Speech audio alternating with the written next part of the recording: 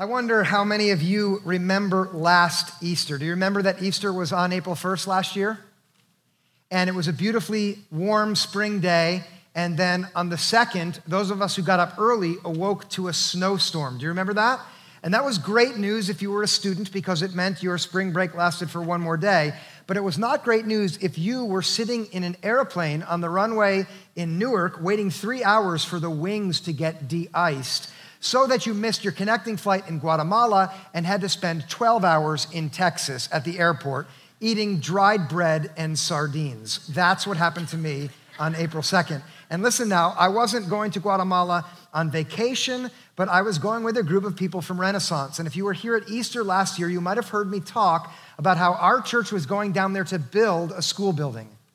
And we did that because we believe that people who trust Jesus should go out into the world and do things for others. And this is the building which we built over the 2 weeks after Easter. And if you've ever given $1 at Renaissance, you helped us build that for kids in Guatemala. Isn't that inspiring? Yes, that's a beautiful thing. Now that for me was a great week, but it wasn't actually the most inspiring thing that I encountered that week. In fact, beside that, I got to be part of a dream that started then out of a tragedy. Just 2 weeks before Easter, Jim Bover received the phone call that no father ever wants to receive. Jim and Carla were on vacation when the call came that their son, Ray, had been found dead. His many-year battle with addiction took his life. I was in the office when his sister Kristen got the phone call, and it was impossible pain. And I know this, that many of you will also know what it's like to lose someone you love. So that when you come together on Easter and people talk about God's power of life, it feels like a wound again in your heart. Am I right about that? And if you don't know that already, can I say that all of us will know it in one way or another, because that's what life's like. Even though it was less than a month after that death, Jim came with us down to Guatemala because he organized the project to build that school. And he went down there to build it with us. And while we were together, Jim and I talked about the questions that death brings. And if you've lost someone, you know these questions. Why? And by the way, Christians give bad answers often to that question. Or what if? That was another question that he and his family was asking. But then Jim told me they'd been wrestling with a different question. It was a question of what now? And that's partly why he went down to Guatemala. It was to say, with this loss in our life, what can we do now that can twist this into something that maybe somehow is good for others in the world? Do you know that kind of question? That is a death-defying question. And it was perfect that it was a question which was being asked on the week after Easter, because the message of Easter is a death-defying message. It's the message which Christians believe by faith. Not that they've proved, but rather they believe that God conquered death in Christ and now invites us in that power to ask questions like, what now? On the way back from Santa Rosalia, where we built that school, Jim turned to me, he said, Christian, I think I have the beginning of an idea. To commemorate Ray, we should build a rehab center so that other families don't have to go through this. That night, we went back to the compound where Hope of Life is founded. That's the organization that sent us. And we met with Carlos Vargas. He's the head of the organization. And Jim sat across the table from Carlos and told him his dream. He told him through tears. Carlos put his hand on Jim's shoulder and he thanked him for being honest and sharing his pain and his dream. The next day, we were back in Santa Rosalia, and this time Carlos was with us and he walked with us to the river. He pointed to the land on the other side of the river, up in Santa Rosalia. This is where your dream should become a reality, he said. We need to pray. He asked a local pastor from a nearby village to come and join us. We prayed there then last year for the land, so that there would be a place for this dream, this death-defying dream. And let me say this, not that it solves the gaping hole in the heart of anyone who's lost someone they've loved, right? But so it says to death, no, you're not going to have the last word, which is what Easter says. That man in the middle there standing on the rock is Jim. I asked his permission to show this photo. He said, couldn't you have chosen one that's more flattering of my profile? The message of Easter says that God's grace is stronger than death. Please listen. It says that anyone who entrusts herself to Jesus is free to trust that just as Jesus was raised to new life by God's power, and that's an act of trust, that one day all who are in Christ will also be restored to new life forever, without death, without pain, without anguish or illness. And this is even more, and she's free now to live defiantly of death every day, to say no through her own confidence and courage, free to trust the promise that from now on, that as an act of God's grace, the very same power that God used to raise Christ from the dead is in her by the power of the Holy Spirit. And if you are a follower of Christ and a Christian, I want you to be challenged by this belief so that with me you become a defier of death. And if you're not a follower of Christ and you've come to Easter because your friends have brought you, I'm so thankful that you are with us. You also are invited to defy death in the way you live. I want you to see the words of one author in the New Testament who puts into a very concise package this understanding of Easter. These are words from Hebrews chapter 2, verses 14 through 15. Look at this. Through death, Jesus destroyed the one who has the power of death, that is, the devil, and freed those who all their lives were held in slavery by the fear of death. Let's take this one bit at a time. That phrase, the power of death, right there, refers first and foremost to literal death, which, please listen now, is an enemy of God's. When God made the world and made it perfect, death was not a part of it, not until there was an enemy who appeared and tempted man and woman away from God's path of life.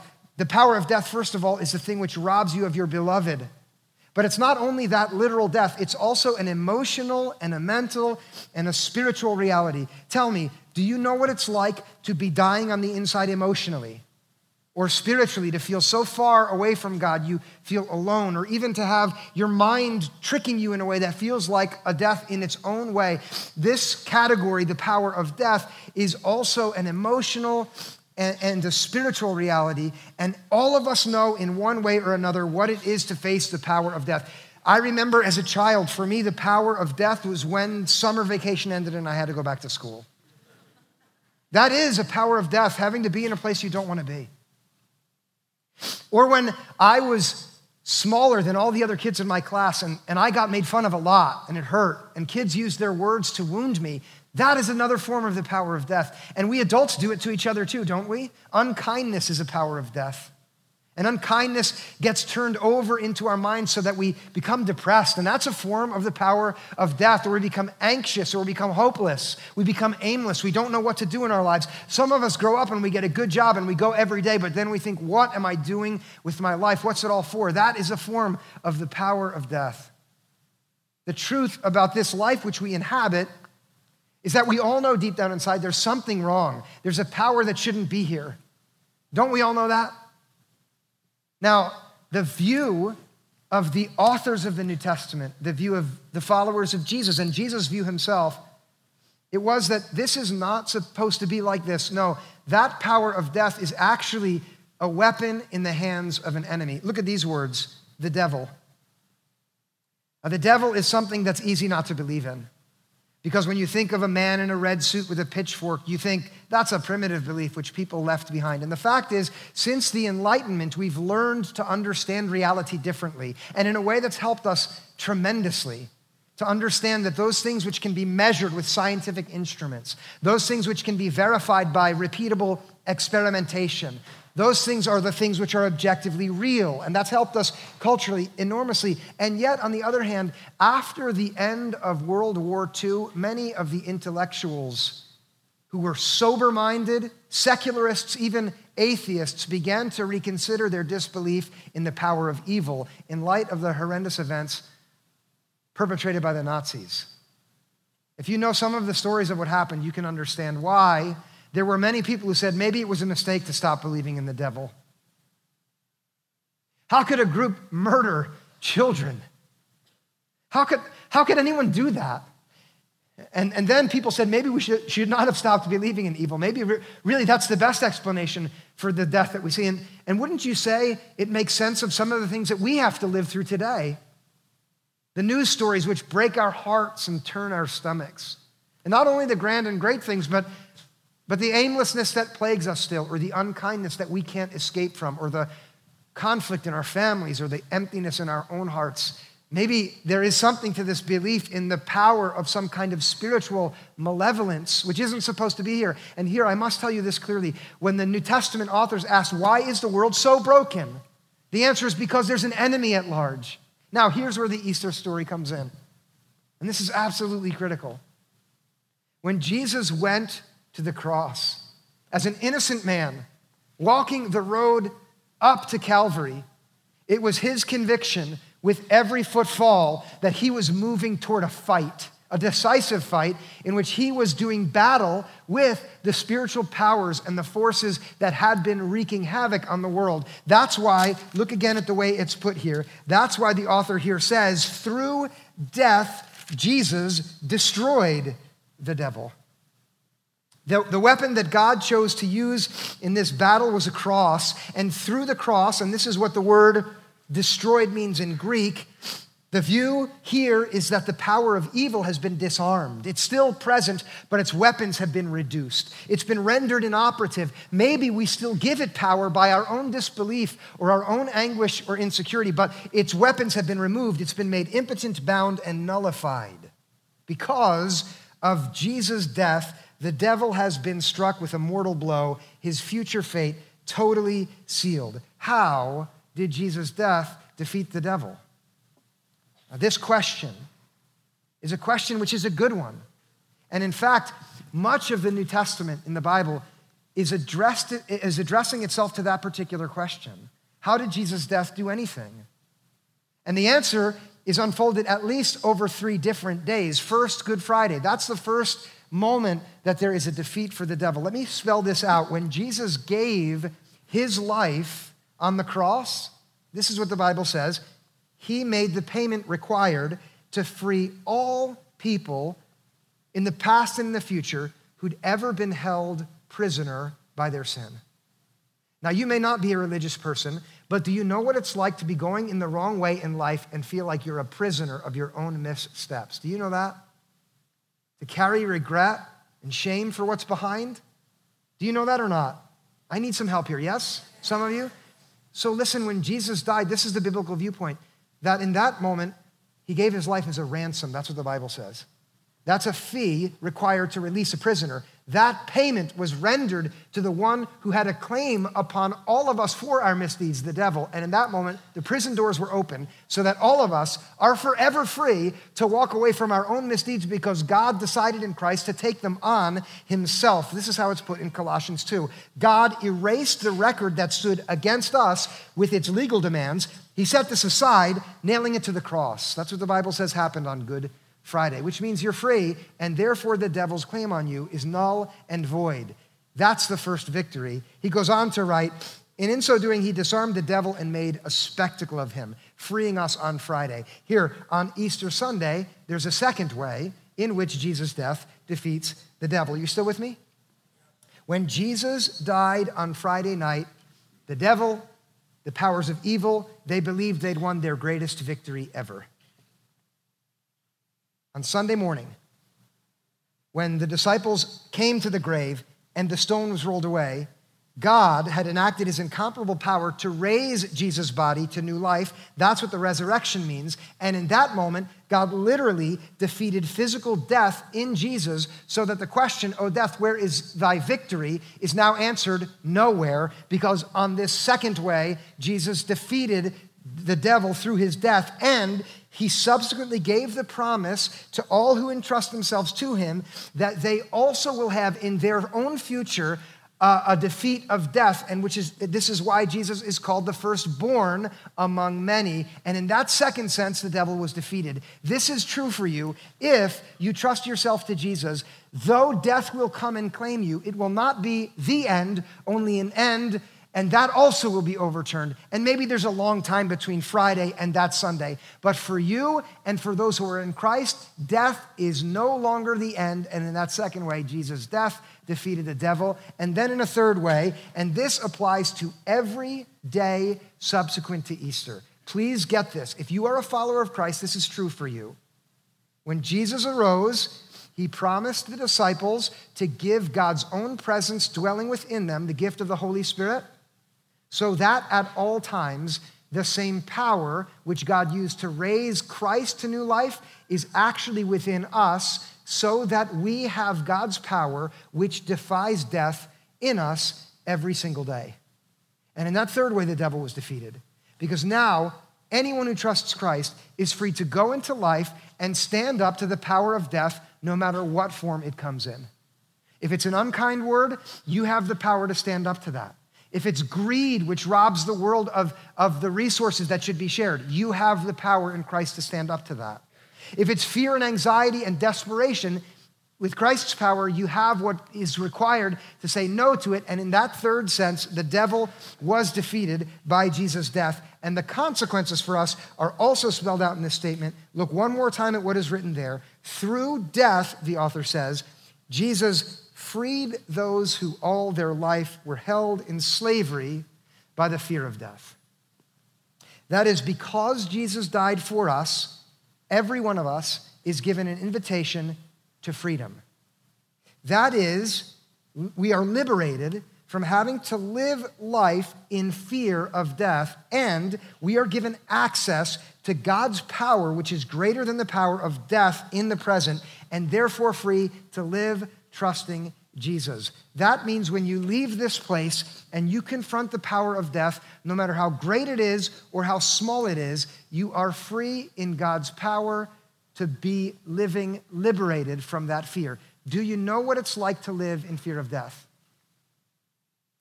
I know that some of you know it literally, and others of you know it figuratively, but I'm telling you that I have seen with my own eyes what it looks like when someone is freed by Jesus' power from living in fear of death. I saw it in Guatemala last year with a brave father. I saw it in Guatemala last month. This year, Renaissance went down in March. I went back with Jim, no snowstorms. A group of us flew out. We arrived in Guatemala, and Carlos Vargas told me that I should get Jim, and that the two of us and one other friend were invited to his home for a special dinner that he'd been planning since last year. We went up to his house and sat down. There were 3 young men from Guatemala across the table from us, a young man from Guatemala beside me here, Jim was here, and my friend Robert was here, and a few others at the table. And Carlos had brought us together so we could share our stories. The first person to share was beside me, Miguel. When Miguel was 8 years old, he watched his father murdered in a drug deal that went wrong in Guatemala. Within 2 years, he was fully enfolded into that gang and was training to be an assassin as a 10-year-old. For 8 years, he lived on the street. He explained to everybody at the table, when my father died, it made my mom bitter and it made me curse God. I went to live with death every day. When I was 18, he explained, I was in charge of an armed robbery of a truck. It was an ambush. I was shot 6 times and left for dead. He rolled up his sleeve, showing us where one of the bullets had gone right through his arm. He moved his collar to show us the bullet wounds in his neck. I awoke in the hospital, he said, and I cried out to God for forgiveness. I asked him to save me even though I had cursed him. I promised to live outside of the gangs and to give myself to helping others. For the last 2 years, I go into the city and I connect with other young men who are in the gangs. And by God's power and grace, he protects me so I can be brave. And I've rescued many from the gangs, and that's my mission from now on. Friends, that is what it looks like when someone believes in Jesus' power and lives freed from the power of death. It's inspirational, isn't it? Those three men across the table from Miguel, Carlos Vargas, had gone into the village next door to where he lives in Guatemala, right after Jim and I left Guatemala. And he went in and he found a few young men dealing drugs, and he told them, I want you to invite all your friends to a free dinner at a hotel that I'm gonna host, no strings attached. 40 men showed up. Every month for the last year, he met with them there at the hotel in order to identify who among them were the leaders. And then Carlos selected 3, and he invited them to his house to have dinner with me and Carlos. You cannot fear death and invite drug dealers into your house. Do you know that? He wanted them there to hear the story of a young man who lost his father to drugs, and he also wanted them there to hear the story of a father who lost his son to drugs, and it was Jim's turn to tell his story. Through tears, Jim shared about how he and Carla and Ray's sisters and brother struggled to help their brother get free of this addiction. He shared how he had poured so much into it to free him, how heartbreaking it was to see his brother or his son move over and over again into the addiction. Some of you know this. He wept as he recounted the day that he received the phone call and how he couldn't do anything to change that death and how he would forever live without his son. Those young men across the table, their eyes were wide. And then Jim said, but I'm here because I want to say no to death and do something for others that turns the pain that I and my family have had to live through into anything that maybe would rescue another person. That's why we're here. We want to build a rehab center so that others don't have to go through this. That is a man who lives defiant of the fear of death because he's been freed by the power of Jesus' resurrection. Can you see it? Now it was time for the center 3 to share his story. It was Victor. Victor was clearly the strongest of the 3 who were sitting across the table from us. He recounted how as a teenager he went into the fields to feed pigs to have enough money to pay for his family. How he worked for 6 days a week for a whole month to earn $400. How humiliating it was to have to smell like an animal all the time and never be able to wash it off. He told us about the day that his friend came and said, hang in there, Victor, there's gonna be an opportunity soon.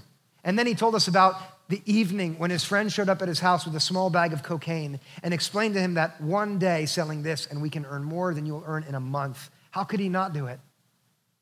He started dealing in the town, and before long he had money, and then in a little while longer, he had, in addition to money, an addiction. And then after about a year, he had no more money, only the addiction. Through tears, Victor shared the humiliation of becoming sober because he couldn't afford any more drugs and seeing how foolish his friends were. And then he said, as Miguel did, I cried out to God and asked him to deliver me. I prayed that Jesus would save my life and get me off of drugs. For 1 month, Victor had been sober. He came to that dinner and he said to us, I want to work at the rehab center because if I have something good to do with my life, I can live in God's power and I can rescue other people from this same problem. That is another man who lives in the power of God's resurrection to say no to death. I got a phone call on Thursday this week, and it was from Carlos Vargas. And he said, Pastor, I know you're busy. And I know this is a busy week, but I have some news about our dream. Would you come into the city and bring your friend Jim? And we met at a restaurant on 57th and 6th right here. That's Carlos on the left and Jim on the right. And Carlos unfolded before us the many others who joined into this dream, friends of his from other places who said, we'll give what we have to this. And he invited Jim and his family, and he invited me, and he invited our church to say, we want to move forward with this dream so that this is no longer just a dream, but a reality. And that was on Friday. And I got this text message yesterday from Carlos. It said, Pastor, God bless you. We don't have to talk. He had told me on Friday that we would need to talk on Saturday. I just want to give you some good news. Jim emailed me. He told me he spoke to his wife and she agreed to everything we spoke about in the meeting. It's a done deal. It's a dream on the road to becoming a reality for the glory of God. This will transform lives and bring them to Jesus. And at the same time, we will transform Santa Rosalia. May God bless you and thank you for believing in us. Isn't that beautiful? That is death-defying.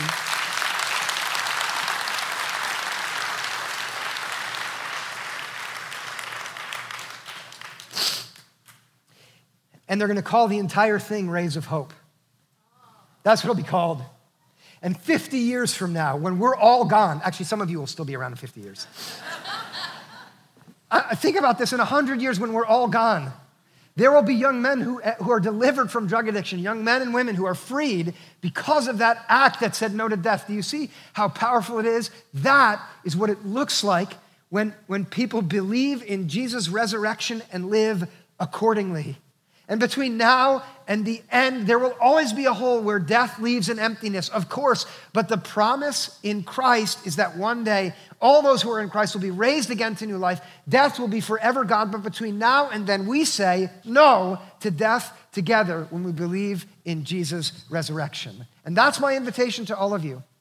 To those of you who follow Christ, I want to make this concrete and as specific as I can with a very direct challenge for you. If you don't believe in Jesus, you still can say no to death. You give yourself to him, though, in faith, and he empowers you to say no in very specific ways. Here, I have 4 very specific challenges for all of us together to say no to death in the power of Jesus' resurrection. Let me offer these first. Let me say that if your behavior would be characterized by uncommon kindness, that would be a way within all of our reach to say no to death. Because as we know from our own experience, words of unkindness, for instance, or actions that are mean and cruel are forms of death. And today, this afternoon, with your family, every one of you is free to say no to death and yes to life by being uncommonly kind. And I use the word uncommonly there because I don't just mean being kind to people who will pay you back, or people who are nice to you. Do that. Be nice to those people. But find someone who's turned toward darkness and be kind to them. Find someone who's struggling and who's mean to you and meet their cruelty with kindness and watch what God does with the power of the resurrection. That is life saying no to death. And all of us, no matter how young or how old, know the cruelty of unkindness and therefore are free to do something that makes someone's day way better.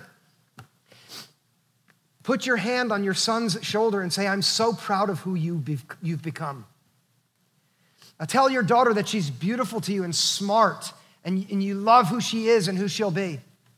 Say to your mom and dad, I'm sorry that I've made your life so miserable, and I'm only 9 years old. Thank you for caring for me as you have. Be uncommonly kind. Here's the second one. Second, let your relationship with your possessions be one of radical generosity. You may not feel it, but we all are exorbitantly wealthy. And I promise if you travel to Guatemala, you'll see it with your own eyes.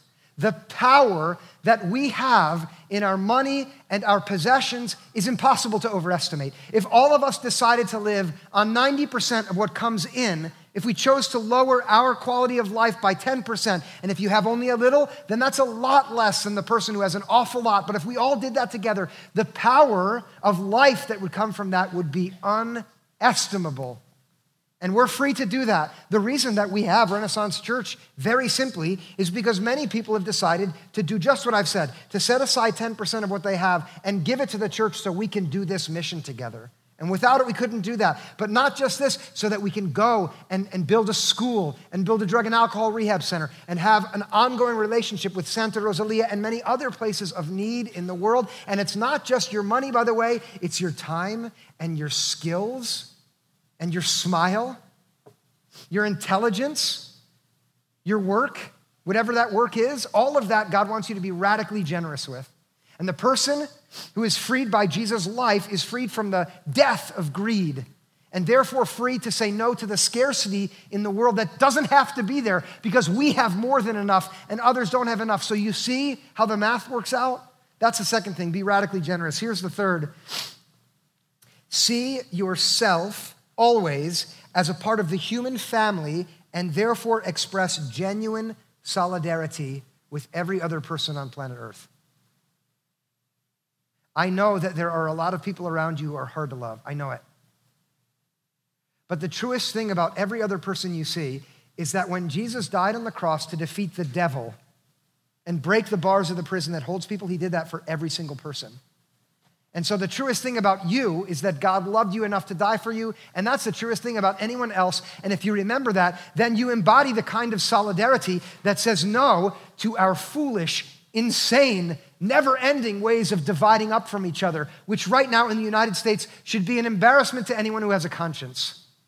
And I'm not saying other people, us, all of us, that we should step across whatever lines are around us and those other people and say no to them and say yes to the solidarity that is ours because of God's gift for us in Christ. It may be that in Santa Rosalia, you say, these are my brothers and sisters now. I'm going to give myself for them. It may be in Millburn, Short Hills, Summit, Chatham, Springfield, wherever you come from, that you say no to dividing up anymore and instead say, everyone I see is a person for whom Jesus died. Everyone whose name can be named is a person whose name was written on God's heart and he gave Christ for them. They're all my brothers and sisters. When I practice that belief, I say no to the endless divisions and yes to life in solidarity.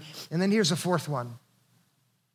No matter what valley you walk through, and I know this is a taller order for some of us than others right now because of how dark the valleys we find ourselves in are. No matter what you walk through, be possessed by a defiant hope.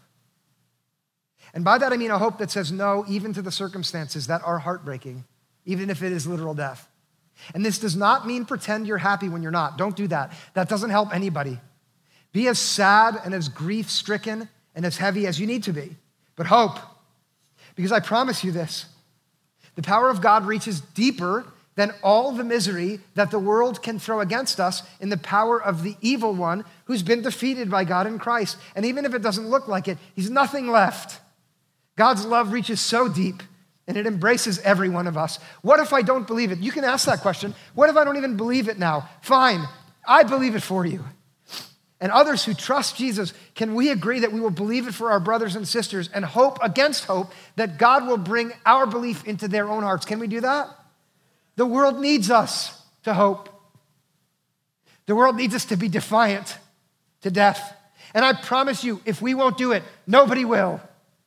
And I also promise you that in the power of Christ, the power of God's resurrection, love is stronger than death. And so we can say no in faith, and then death will be toppled over. And that's the truth. Before I pray, I want to say a word first to those of you who are guests here this morning, who don't come to church each week. I want to thank you for choosing to come here this morning. And I want you to know what I hope for. I hope that these words will be like a seed in your heart that God will use to grow good things. So you personally know the freedom that those of us who trust in Jesus, and maybe you do too, have come to know, and I pray for that for you. I hope for that. If you're a person who comes to Renaissance Church each week, and I see so many of you here, I want to say this to you. What a joy and a privilege it is for me personally to be your pastor. That I get to go into my study week after week and listen to God, thinking of you. And I see your faces and I think of you. And I ask God, what can you give for them? And my hope is that this Easter, he will have given you something through this so that you move forward and grow. And it is the great privilege of mine to be in this with you. So I thank you for that. Let's join our hearts together in prayer now. God, for every man and every woman, for every child in this gathering here this morning, I give you great thanks. For your love, which is for us all, deeper than we could ever even ask or imagine, I give you praise. For the glory of this day, the message of which love is stronger than death, and death does not have the final word, I give you thanks as well. Would you, through this time we've gathered here together today, would you put hope in every heart that goes deeper than even the loss that comes from death? God, I thank you for the many signs of your power that you've put in my own experience. I thank you especially for that dinner in Guatemala last month, where I got to hear those stories of death-defying power, where I got to see the bravery and courage and selflessness of my friend Jim. I thank you for the lunch in the city on Friday, where we got to talk about this dream and for this beautiful gift to know that it will be a reality. And I pray that many of us here will go down to Santa Rosalia in the days ahead and be at work to help others. And I pray very simply that you would redeem every act of evil and death through your own power as you defeated death through Jesus. And that you would fill us with hope between now and that day. And I pray for this in Jesus' name. Amen.